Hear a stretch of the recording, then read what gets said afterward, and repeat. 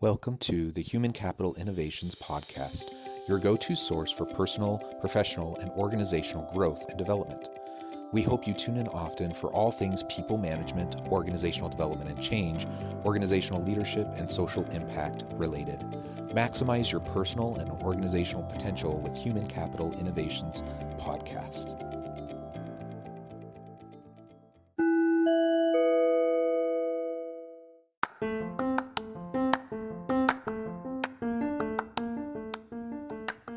Welcome to the Human Capital Innovations Podcast. In this HCI podcast episode, I talk with Ash Beckham about 8 pillars of everyday leadership.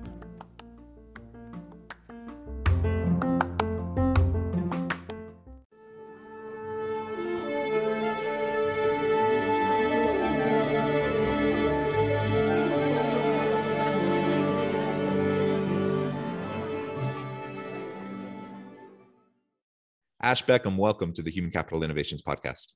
So excited to be here, John.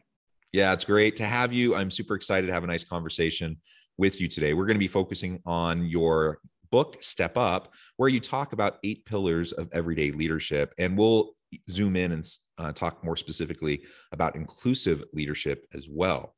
That's a really important topic. I'm super excited for the conversation and to pick your brain and get your insights and share your wisdom with my listeners. As we get started, I wanted to share Ash's bio with everybody. Ash Beckham is an inclusion activist whose TEDx talk, Coming Out of Your Closet, became a viral sensation. Her intrepid, relatable, and intrinsically comical style has made her an in-demand speaker, including events at Microsoft, Lockheed Martin, Bank of America, and the keynote for the first LGBTQ conference at Harvard University. For more information, you can visit her website at ashbeckham.com. Ash, anything else you would like to share with listeners by way of your background before we dive on into the conversation? Oh, I feel like the only thing would be I'm a parent of 2. We have a about to be 4-year-old and about to be 1-year-old. And I feel like if that doesn't teach you some of those pillars of leadership, like patience and humility, I think that sometimes those are the best instructors. So as we go through, I think the important thing is when we think of leadership, that it isn't just something that we do at work, right? It's something that we explore in our everyday lives, and to see those opportunities wherever they are, I think is critical. Yeah, and so I like how you focus on everyday leadership. Certainly that includes self-leadership, that includes leadership in home and community, that includes leadership in the workplace as well. And these principles of leadership really do apply in all walks of life. And everyone is and should see themselves as a leader, as a person who can influence those around them, who can support and uplift those around them. And so, yeah, this is going to be a lot of fun as we tackle this. Now, as we get started, maybe you can outline for us first why the book Step Up, and then what are those 8 pillars that you focus on? Sure. Well, the reason that I wrote the book really was to level the playing field, I think, on accessibility to leadership. That the leadership is more of a disposition rather than a position. And so this is for anybody in a C-suite at a Fortune 100 company to the 10-year-old captain of the soccer team, right? That everybody has moments where they can lead, and it isn't based on the size of your budget line or how many direct reports you have, right? That we have opportunities every day, and it's almost as important in that indirect leadership space where it isn't somebody that we see every day or that follows us by the way the org chart is, but the people that see us when we hold the door for somebody else, when we help a colleague that's having some challenges, right? When we really step up into our lives and show up in the ways that we know we can. And the idea of stepping up is that there are these incremental steps, right? You don't take this like bounding leap because you get appointed to a new position or you have a revised job title, that all of a sudden you become a leader. It are these small things that we do every day, how we show up in our communities, how we show up with our families, how we show up with our friends, right? That it becomes a lifestyle. And so we focus on things, some people would consider some of them soft skills, but to me, it's integral. We're talking about leadership wherever you are in your life. And it's more of a toolkit than anything else, because the best leaders know what tools to use in the right situation, right? So I think, they say, when all you have is a hammer, everything looks like a nail. But when we find ourselves in these challenging situations, Do I need to show a little bit of courage, but also some grace? Is humility my best approach in this? How do I make the most of the situation and make every opportunity not only an opportunity for me to grow as a leader, but also, the ability to bring people with me and to rise up to that higher level, to be the leader I want to be, and also set the framework where other people can do the same. So the pillars, the tools in the toolkit are empathy, responsibility, courage, grace, individuality, humility, patience, and authenticity. And again, they all work in concert, right? Sometimes you need a little bit of this and a little bit of that, depending on who you're speaking to, where they are, the topic that you're discussing. And our best approach as leaders is to use the right tools at the right time for the outcome that we're looking for, right? For those growth opportunities. So that's the basis of the book, and really it's an approachable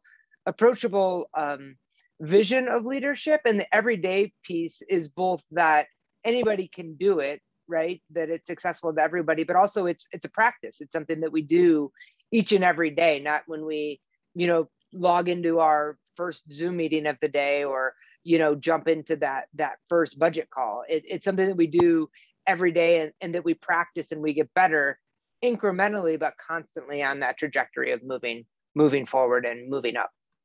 Yeah, well, I love that. And those are 8 really important principles for leading the good life and being able to be impactful and influential and serving those around you.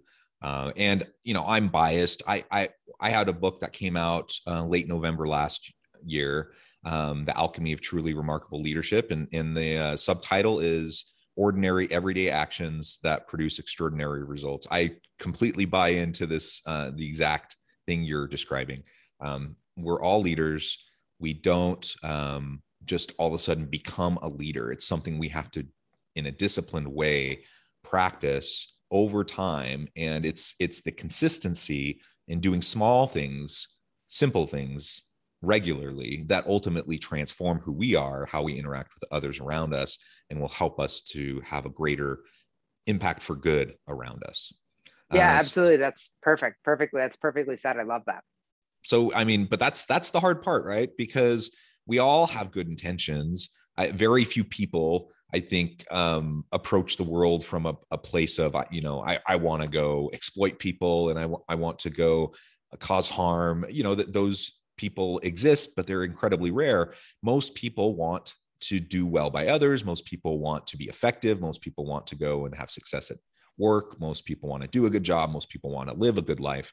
But things just get in the way, and it's hard to establish good habits. It's hard to be consistent.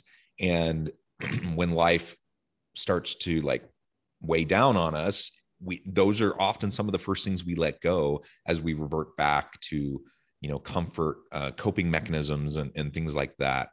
So what do you think, how do we start the process of establishing these 8 principles you just discussed, creating them and erecting them as pillars in our life, not just concepts that we know are important or things that we aspire to, but things that we're really going to have as foundational in how we act, how we live? I think you're right. I think it is hard, and it's always easier to not push ourselves, right? So I think the first thing we have to do is embrace the fact that we are going to have missteps and we are going to have failures, and we need to be able to embrace the awkwardness that comes with kind of sitting in that discomfort. And I think that that's such a critical part, right? That we're not going to, the point of courage is just an example. The point of courage is not to, get rid of fear. That's never going to happen. That's kind of your core center, and tells you that you're doing something that's challenging. It's how do you feel the fear and then act anyway, right? So it's really embracing that things are not going to go perfectly, that when we push ourselves to be leaders and to be inclusive leaders, that we are going to make mistakes, and that's okay, because that's where we grow and that's where we learn, right? I've never met anybody interesting who's had a perfect life, right? And so how do we take those challenges and those mistakes and those missteps and have them as fuel for us getting better, right? If there was no improvement to be made, there would be no stepping up. And if we see that we have nowhere to improve as a leader, I think that's kind of our first our first mistake. I think a lot of times there's this framework that exists that failure is not something that we celebrate, where to me, well-intended failure is proof that we are exploring these things that are new to us, and these new challenges and these things that we might not know anything about, especially when we're talking about inclusion and groups that are marginalized. We're certainly, we have a responsibility, of course, to educate ourselves and make sure we're clear on our unconscious bias that we bring to the table. But at the same time, people are so afraid of saying the wrong thing that they say nothing. And then that's when we stop, right? That's when we're not growing, when we're not moving. I mean, I think we want the trajectory as leadership, of course, to be at an angle that's straightened up. But if you zoom in on it, there's all these little ups and downs, right? And that's what makes it count. That's where we learn. Sure, we celebrate successes, but we learn from our missteps, and we're richer for it. And so will we embrace that as part of our leadership brand personally, that if we're not making mistakes, then we're not pushing ourselves hard enough, is a completely different mindset. But think of the innovation and creativity that comes from your team when you set up a dynamic that, well thought, not reckless mistakes, certainly, but mistakes that happen are to be expected, right? That means you're shooting outside of your comfort zone, and that's the critical part. So I think that's the first thing that we need to think of when bringing those in is that it isn't perfect and it isn't easy, and we don't embark on it because we're going to do it right. We embark on it because it's the right thing to do, and eventually we will get it right. Yeah, I think that's such an important point. And it's hard because many organizations don't have a culture where it's safe to experiment in the way you're describing. I agree that it's absolutely essential, and we want psychologically safe environments. And we as leaders can help create that environment, and we model it right for our team, and then we hold them accountable, and we share that clear expectation with them that, yeah, if you're never challenging assumptions or the status quo, if you're never pushing the envelope, never trying to see how else you might be able to do something, or explore some new product or service or whatever, that we're never innovating if that's not happening. And we're just stagnant. And if we're stagnating, we're not going to be compelling. We're not going to be adding value in the market, and we're not going to be competitive in a hyper competitive marketplace, right? And so we have to have that environment. Yet many organizations, perhaps most organizations, aren't set up for that. They don't have that kind of a culture, and they actively thwart creativity and innovation through the layers of bureaucracy, through the types of sometimes subtle, sometimes very overt types of punishments for failure that can occur. And so people tend to play it safe in most cases. Most people will play it safe. They'll try to stay under the radar. They're going to try to, do as much as they need to stay safe and nothing more. And that's a recipe for long-term failure for any team, for any organization. So it starts with us modeling the healthy skepticism, modeling the iteration, modeling the experimentation, and encouraging it and applauding it when we see other people doing it, even when it doesn't work out. Like you said, it doesn't mean we're reckless. It doesn't mean we're trying, we're not going to applaud someone when they're reckless. We're not going to applaud someone when they do something that took 6 months and costs the company $10 million and whatever. But if you're falling forward, failing fast, iterating and learning from your mistakes and growing so that the next step you have improved it, that's exactly what we want. That's not called failure. That's called learning. That's called growth, to your point.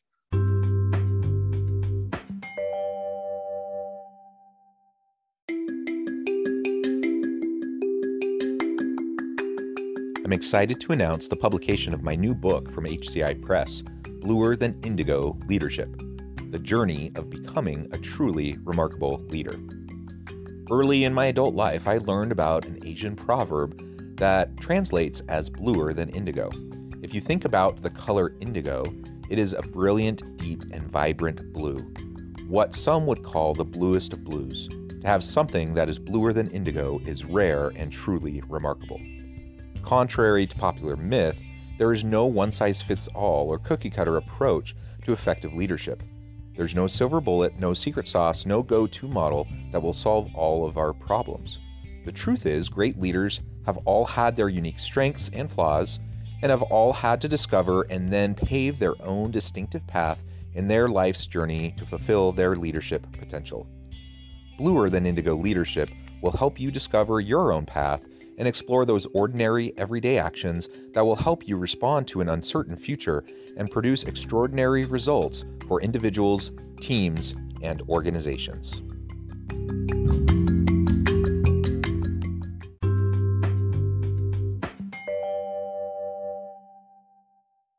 Absolutely. And if we don't learn from those mistakes, like you said, then we're not learning. Like, think of the last time you made a wrong call, whether that's the route that you took to drop the kids off at school, or I have a very select way that I go through the grocery store to be most efficient, right? And not even in those big ways, right? We don't just go in and drop a bomb about, reconfiguring the entire system at work, right? We do it in these little ways, and just that personal acknowledgement of mistakes.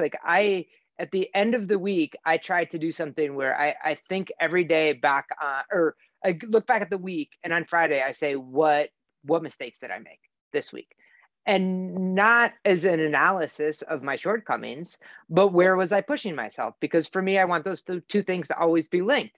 And if I didn't make any mistakes, then what did I miss? Right? Where then I go back and look at the opportunities where I could have pushed a little bit farther, right? It's this constant self-accountability. And then in a perfect world, this peer accountability that exists where we really kind of force ourselves to do that. And that exposure to discomfort, that exposure to staying in the awkwardness that happens, we want to create this environment where people can bring their full ideas. And sometimes that's awkward and you have disagreements, but when you have this baseline of respect, the innovation just goes through the roof. And back to what you were saying earlier, we think about ourselves individually, but we have to think, again, like you said, of the organization as a competitive space in the marketplace. If we're not innovating, not only is that challenging to us at all, but if we aren't creating cultures of inclusion, we're at a competitive disadvantage in recruitment and retention, because that's what people want, right? They want that full expression.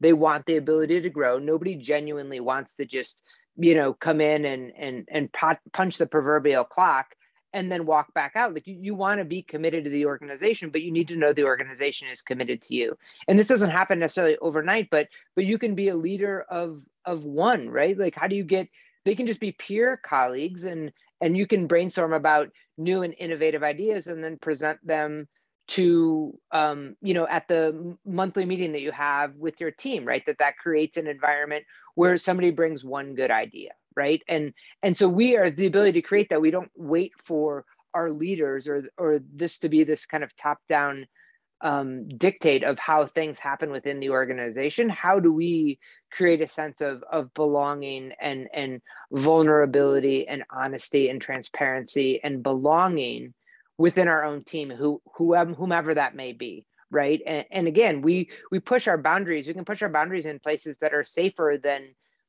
challenging the status quo at work to begin. But there's this perpetual confidence that comes from that push, that comes from your ability to sit in the discomfort, that comes from that really is about your growth. And that's the other idea about the steps, is that, you just take a little bit at a time, and then over a week, a month, a year, a career, you look back and you see how far you've come. But we don't expect those changes to be instant.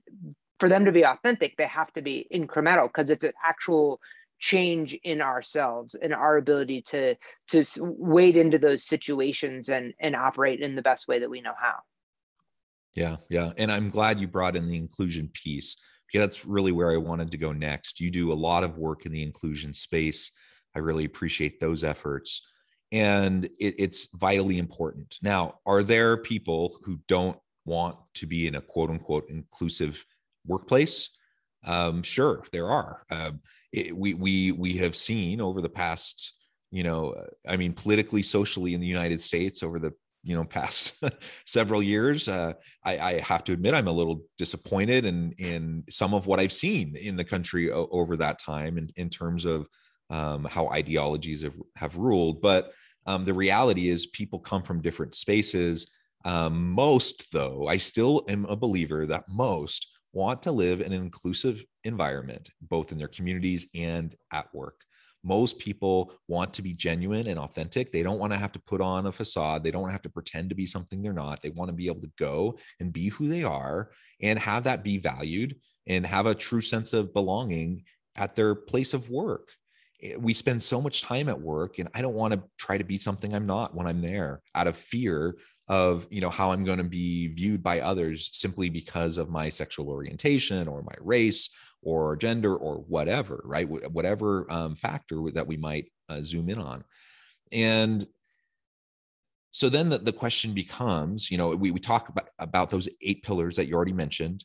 Each of those can really play an important part as we try to move the needle internally with ourselves, but also with our team, with our organization, in trying to create a more inclusive environment. So I'm wondering if you might be able to tie in some of those 8 pillars into your inclusion work. What role do those play as we're trying to create a truly dynamic, inclusive workplace with a belonging culture and environment?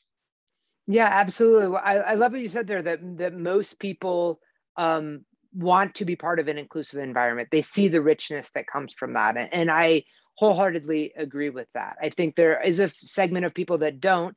And I think the vast majority of people that do not are rooted in fear that they're going to lose something, that it's going to be inclusive of other people is inherently exclusive of them, right? And that's a real feeling, right? If we know what it's like to be excluded, and we have a colleague that feels like these changes are going to exclude them, then that's a connection, right? We know there's a common space right there. So I think that's one. And if you genuinely believe that most people want that, why don't we get it? I think it's because people don't know how. What is my role? Hypothetical employee Joe Schmo. What is my role as a straight, cisgendered, white male in an inclusive space, right? It inherently means not me. So our role as leaders, our role as advocates is that when we mean inclusion, we mean everyone, not just the people that agree with us, not just the people that are also marginalized or defined in a marginalized group. We are inclusive of everyone. And the first way to bridge that gap is empathy, right? That we know what it feels like to not belong. And this person is now fearful that they won't belong if these changes happen, that there won't be a place for them there, right? So how do we connect on where that comes from? How do we connect on they're afraid they're going to say the wrong thing and then be tagged as a racist, misogynist, homophobe, right? Or whatever that is. So how do we see ourselves as allies to aspiring allies, right? How do we have a safe space to have those conversations where somebody may say something that's offensive? We know their intentions are right. We know they're trying to learn. We maintain a dialogue where we can continually have those conversations, because then that not only empowers us as a leader and as a resource, but also empowers that person as an ally. And I don't think we can understate the importance of allyship, because now that person is somebody that somebody can ask an awkward question to. It no longer becomes my responsibility to be the instructor for all things LGBTQ, right? When allies exist and they're empowered, it's easy to say, hey, I thought the same thing once, and here's the book I read. Here's the conversation I had with Ash. Here's what I did to change my mind around that space, right? So I think that's critical. And so that kind of goes into the next one, right? So we start with empathy to really meet people where they are, trust in their good intentions, and not have an expectation that they walk that journey alone, that we're here to help them through that as a leader. And then the second, the next piece is also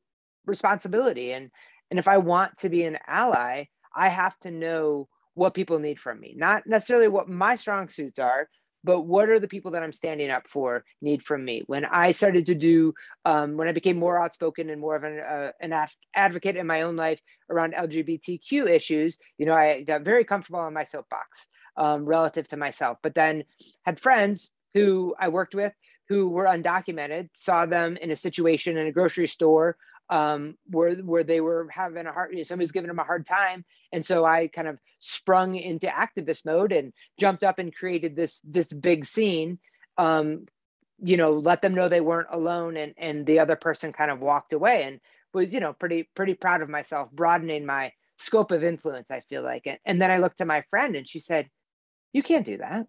Like, what if that would have escalated to the point where people would have come? I'm not undocumented. My family's undocumented. Like, how could you do that to me?" And I went from hero to goat very quickly, right? And so we need to know, we have our responsibility to know where we can help, where we can advocate, where we can use our privilege, my privilege being nothing bad was going to happen to me in that situation, to be most effective for people that need it, right? So I think there's a responsibility to self-educate, and then to spread the word when we start to learn. And then we can, you can go into courage and grace, and all of these things build on each other, but they become the core of what we do. Yeah. I love that. And I appreciate the grace that you're providing in the effort to bring along allies. And I definitely, I'm a straight cisgendered white dude. So I have all the privileges, and I try to be an ally, but I know, and I'm positive that I put my foot in my mouth sometimes, despite my best intentions. And there have been times where people have been super generous to that, and they just helped me understand what I said and why, it wasn't the greatest thing. But I've had other times where people have dogpiled on me because of a misstep. And so their unwillingness to grant me a little bit of compassion, or being a little patient with me as I was trying to figure out the right way to express what I was thinking. That just, all that did was cause me to disengage in that moment, and it took a while for me to choose to re-engage, because of the fear. And so if we can try to open up space for people to come along the journey with us, that's going to be really, really important. That's part of what leadership is, right? That we're leading the way, we're guiding the way, and helping people along the way as well. Well, absolutely. Ash, Go ahead. Sorry. No, go ahead. No, I was just going to say, and it's always those trusted relationships, right? If you and I have a connection that has nothing to do with diversity, right? But we have a connection about our kids, or we have a connection about what other things are happening in our lives. Like, when we have that connection, that space for grace is significantly improved, because I know you. And I was like, well, John, he said that was kind of goofy. It's more like I'm going to you and being like, you got something in your teeth, right? It's like that Right. broccoli in the teeth moment, right? It's I'm here to help you, to tell you something that's a little bit awkward, but you would want to know. And as friends, I'm going to tell you. There's also times when you just call people out in the moment, because it dictates that, that kind of language is not used in our conversations on our work team, period, and stop. You know what I mean? Like, that's it. But there's so many more times when we can call people in, when we can say, hey, I know you said this might've been what you meant. If you want to have a dialogue about it, we can, but here's where I'm coming from. Here's how it made me feel. Here's how it could have made Susie, Tom, or Joe feel, right? So it's building those trusted relationships that have nothing to do with diversity, based on your common connection as humans, where we really have that protected space for all of us to grow. Yeah, I love it. Ash, it has just been a real pleasure. I'm noting the time. It has flown by. I need to let you get on with your busy day, but I appreciate all of the wisdom, the insights that you've provided and shared with me and my listeners. Before we part today, I wanted to give you a chance to share with listeners how they can get connected with you, find out more about your work, find out more about your team, and then give us the final word on the topic for today. Yeah, absolutely. So you can go to my website, which is just ashbeckham.com. I'm on Twitter at ashbeckham. Facebook is the same, LinkedIn's the same, and then Instagram is at the Ash Beckham. I love connecting with people and having conversations about where they are and where they want to go. So I would encourage anybody to reach out. And I guess my last thought on that idea of inclusive leadership is, do something today that scares you. Do something today that makes you uncomfortable. Not wildly uncomfortable, just something different than you had done in the past. I think if we want change, we have to be willing to change, and change is uncomfortable and awkward, but we get used to it when we start doing it. So do something that makes you a little bit uncomfortable, and then see what happens the next day, right? And build on that tomorrow. I love it. I love it. Ash, thank you so much. It's been a pleasure. I encourage listeners to reach out and get connected. And as always, I hope everyone can stay healthy and safe, that you can find meaning and purpose at work each and every day. And I hope you all have a great week.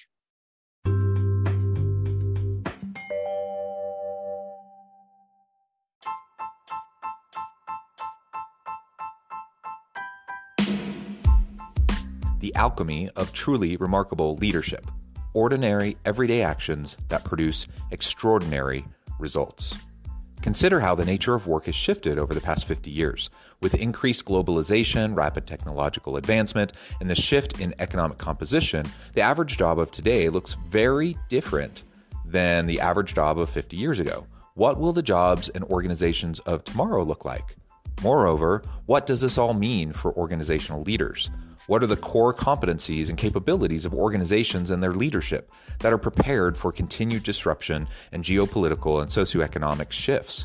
Regardless of what the future holds, increasingly, leaders need to be socially minded, data-driven, decisive, champions of talent, and disruptors of the traditional notions of leadership, teams, organizations, and work. The alchemy of truly remarkable leadership will help you to explore your own leadership competencies and capabilities and consider ways to apply and implement them into your workplace and personal life.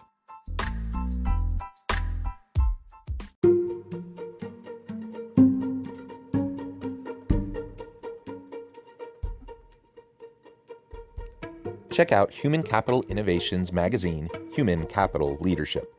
Human Capital Leadership is a free, interactive e-magazine with the mission to help individuals, leaders, and organizations find innovative approaches to maximize their human capital potential. We publish issues quarterly in August, November, February, and May. Take a look at the latest issue and let us know what you think.